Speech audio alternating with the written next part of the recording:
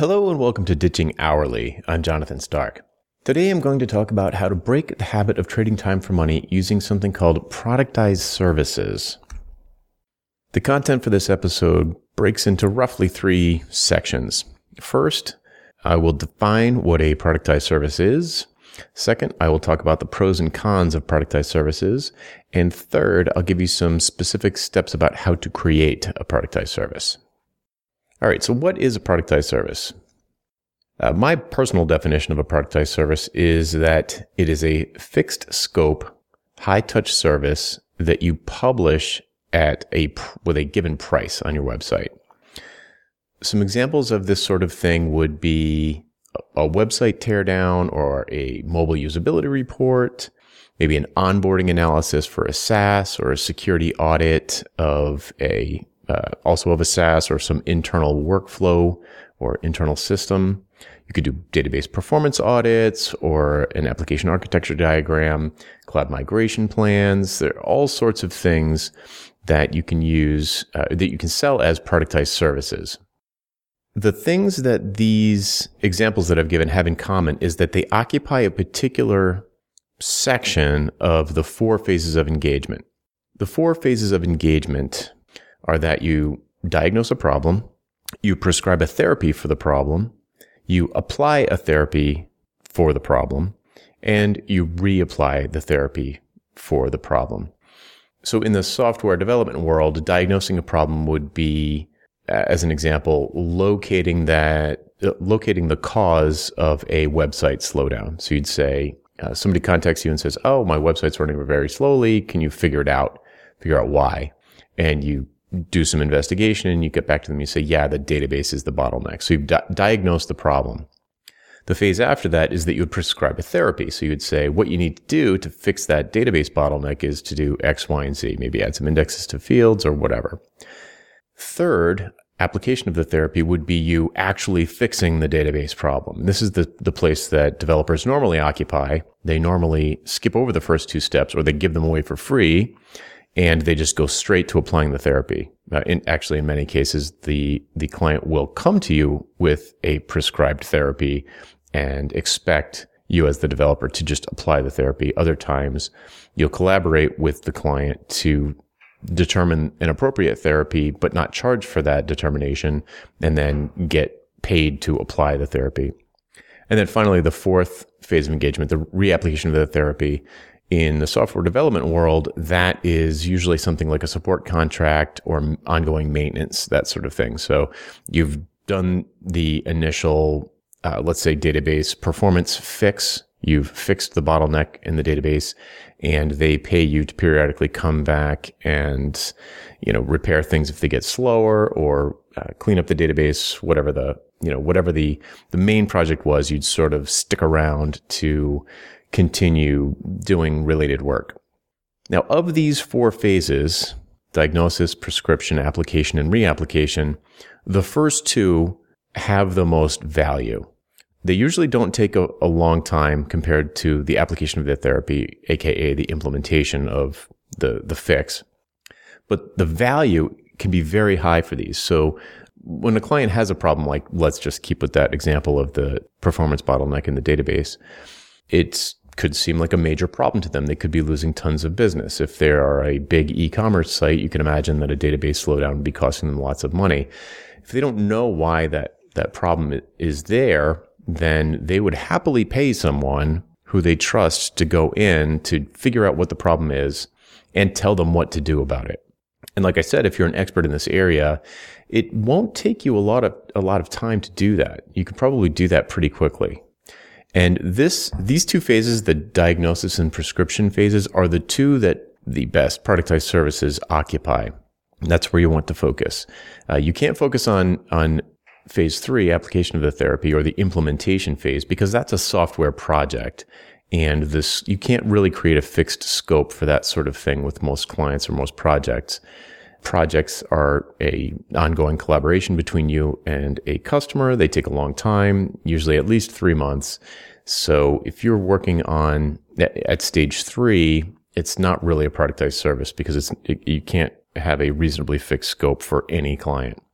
And then you could create a productized service for stage 4 or phase 4 reapplication or maintenance or support, but the value is very low there. So creating a productized service around reapplication is probably not the best use of your time. So you want to focus on phases 1 and 2, diagnosis and prescription, to create a productized service. All right. So there are some pros and cons with productized services, as there are with everything. The pros are that productized services are relatively easy to market and sell. They're much easier to market and sell than custom projects are. You don't have to talk to anyone necessarily first. You can just put them on your site at a given price. You can jump straight to the sale. So leads that contact you about a productized service are ready to buy, or they wouldn't bother you, because they can make a value decision based on the price that you have published and the relative pain that they're experiencing. Productized services are also very conducive to marketing automation. So you can do all sorts of things to automate the marketing and sales of a productized service. It's much easier than ad hoc consulting projects or software projects, because in those cases you have to talk to a customer first to determine or a prospect first to determine if they're a good fit and get a sense of what value you could provide to them via having a why conversation, which I've talked about in a previous episode. Productized services are also conducive to optimization and refinement. So you can, as you do these things over and over, you can optimize them. You can automate certain aspects of the delivery and sales or follow-up. You can remove things that are very tedious or labor-intensive on your part that customers don't value that much. So over time, you can make them much more profitable by decreasing the amount of effort that it takes for you to sell and deliver these sorts of services. And the final benefit is that productized services offer you a relatively low-risk way for a customer to engage with you, which allows you to create trust based on a financial arrangement, financial relationship. And once that's over, it's much more likely that they would be open to hiring you to do an implementation. Okay, so productized services also have some cons, some downsides. The first one is that there's potential to leave money on the table. Since you're publishing a price for the service, you're describing the scope, you publish the price, you say, here's how to contact me to take the next step. Small clients and big clients pay the same amount. Usually, big clients benefit far more from a service than a small client will. It's almost certain. So if you start to have really large clients buying your productized services, then you're probably leaving money on the table, because their value, the benefit to them, is so much higher than it would be to smaller clients, that you could have charged them more had you had a value conversation with them first, a why conversation. So that's one thing. Another thing is that it can take time to make them profitable.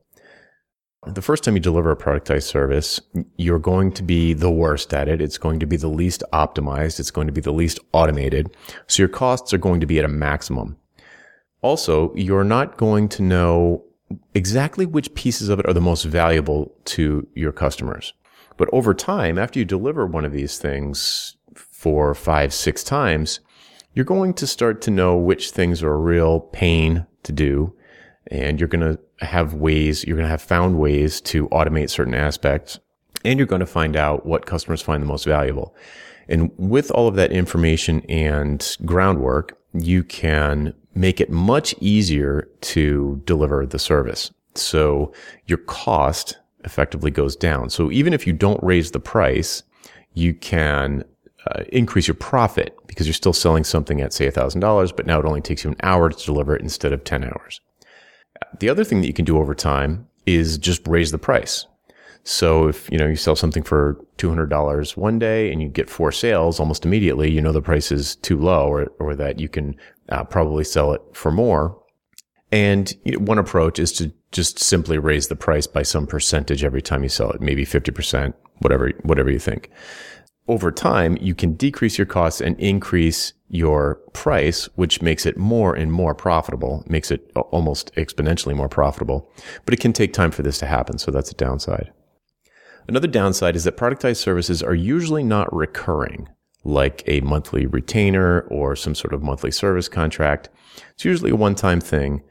It may lead to a recurring thing, but they on their own are usually not recurring, which is a downside for some people.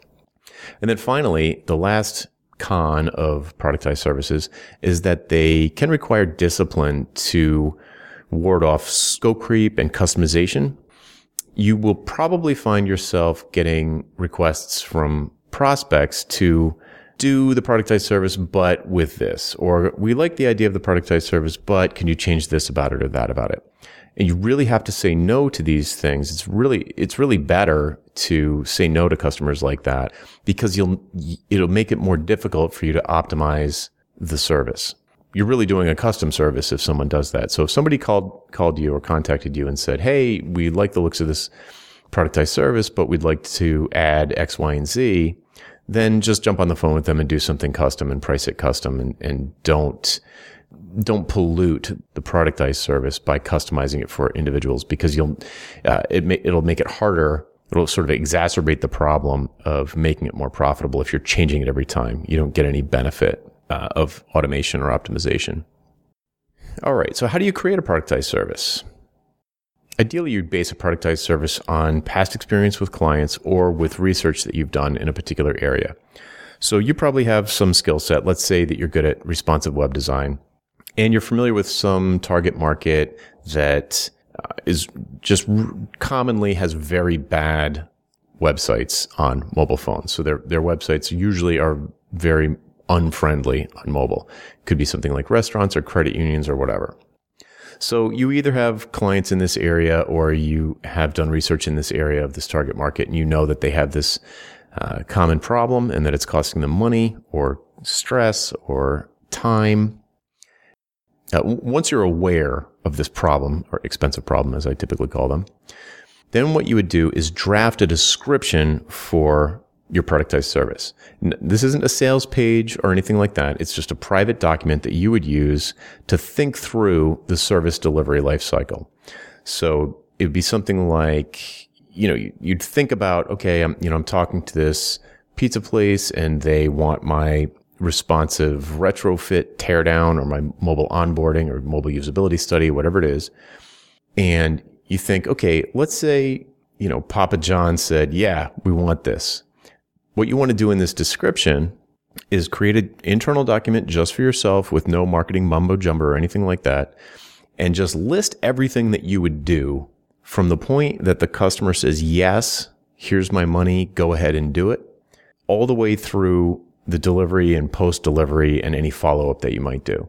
So this is just almost like a timeline of what you would do and when, and any points where the client would need to be involved to give you access to maybe some of their employees to ask questions, or access to their code base or their database or whatever it is that they need to do. But you'd have a full timeline of the project engagement, or I should say the service delivery. It's not really a project.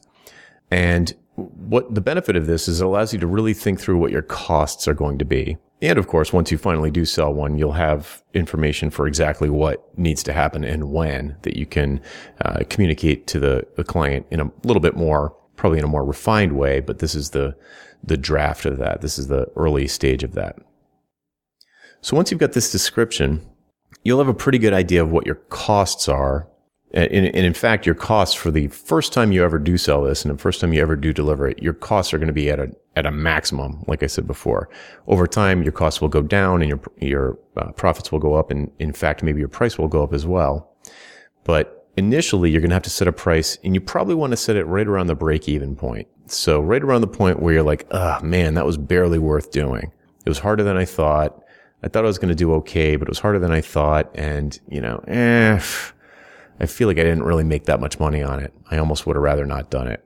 So you want to set your price right around there for the first delivery. Now, idealistically, what you would do is set your price by thinking about who's your ideal client, talking to your ideal client, finding out what their expensive problems are, figuring out how expensive their problems are to them, and like I said, think about your cost of delivery. So figure out exactly everything that's involved for you and how much of a pain it's going to be. Now that's idealistically. Pragmatically, in terms of pricing, you're probably going to start in the mid to high three figures for a productized service. So you might have to sort of reverse engineer the description, or sort of like the description of what the product is and the delivery of the product is. You might have to reverse engineer it to get it into a place where mid to high three figures feels comfortable, feels like a break-even point for you. Then what you'll do, as I alluded to earlier, is increase the price every time you sell it, because you know you're starting low, just to get some sales, get some feedback, get some understanding of how hard it is to deliver and what you can optimize. And ultimately, you're probably going to land with a final price somewhere in the low four figures, somewhere in the $1,000 to $2,000 range. It depends on the client, but if you go too much higher than that, they're probably going to want to talk to you at length on the phone, and you run the risk of it turning into a custom engagement. So instead of benefiting from all the optimization and marketing bonuses of having a productized service, you'll end up with a more protracted sales cycle that's more similar to a custom consulting engagement. So you want to keep the price low enough so that someone will pull the trigger without having a long conversation with you. It's okay if maybe they, send you an email and ask a couple of questions, that sort of thing. But if they feel the need to, if the price is really high, it's more likely that folks are going to feel the need to get on a conference call with you, maybe with some other people, and really kick the tires before they make a buying decision. So you want to stay away from that sort of thing. And you can do that very profitably by making sure that your scope is reasonable, so that your scope is small enough so that a low four figures, say $1,000 to $2,000, is really profitable for what you're delivering. Okay, so to kind of wrap that all up, today we're talking about productized services, and the reason why I think productized services are an interesting topic for folks who are interested in ditching hourly is that productized services break the connection between your price and how much time it takes you to do something. So your price is your price, and over time, as you deliver productized service, a particular productized service, you can decrease the amount of time that it takes you to deliver, and therefore increasing your price. So this isn't value pricing per se, but it is another way to ditch hourly billing. That's it for today. I'm Jonathan Stark, and this is Ditching Hourly. See you next time.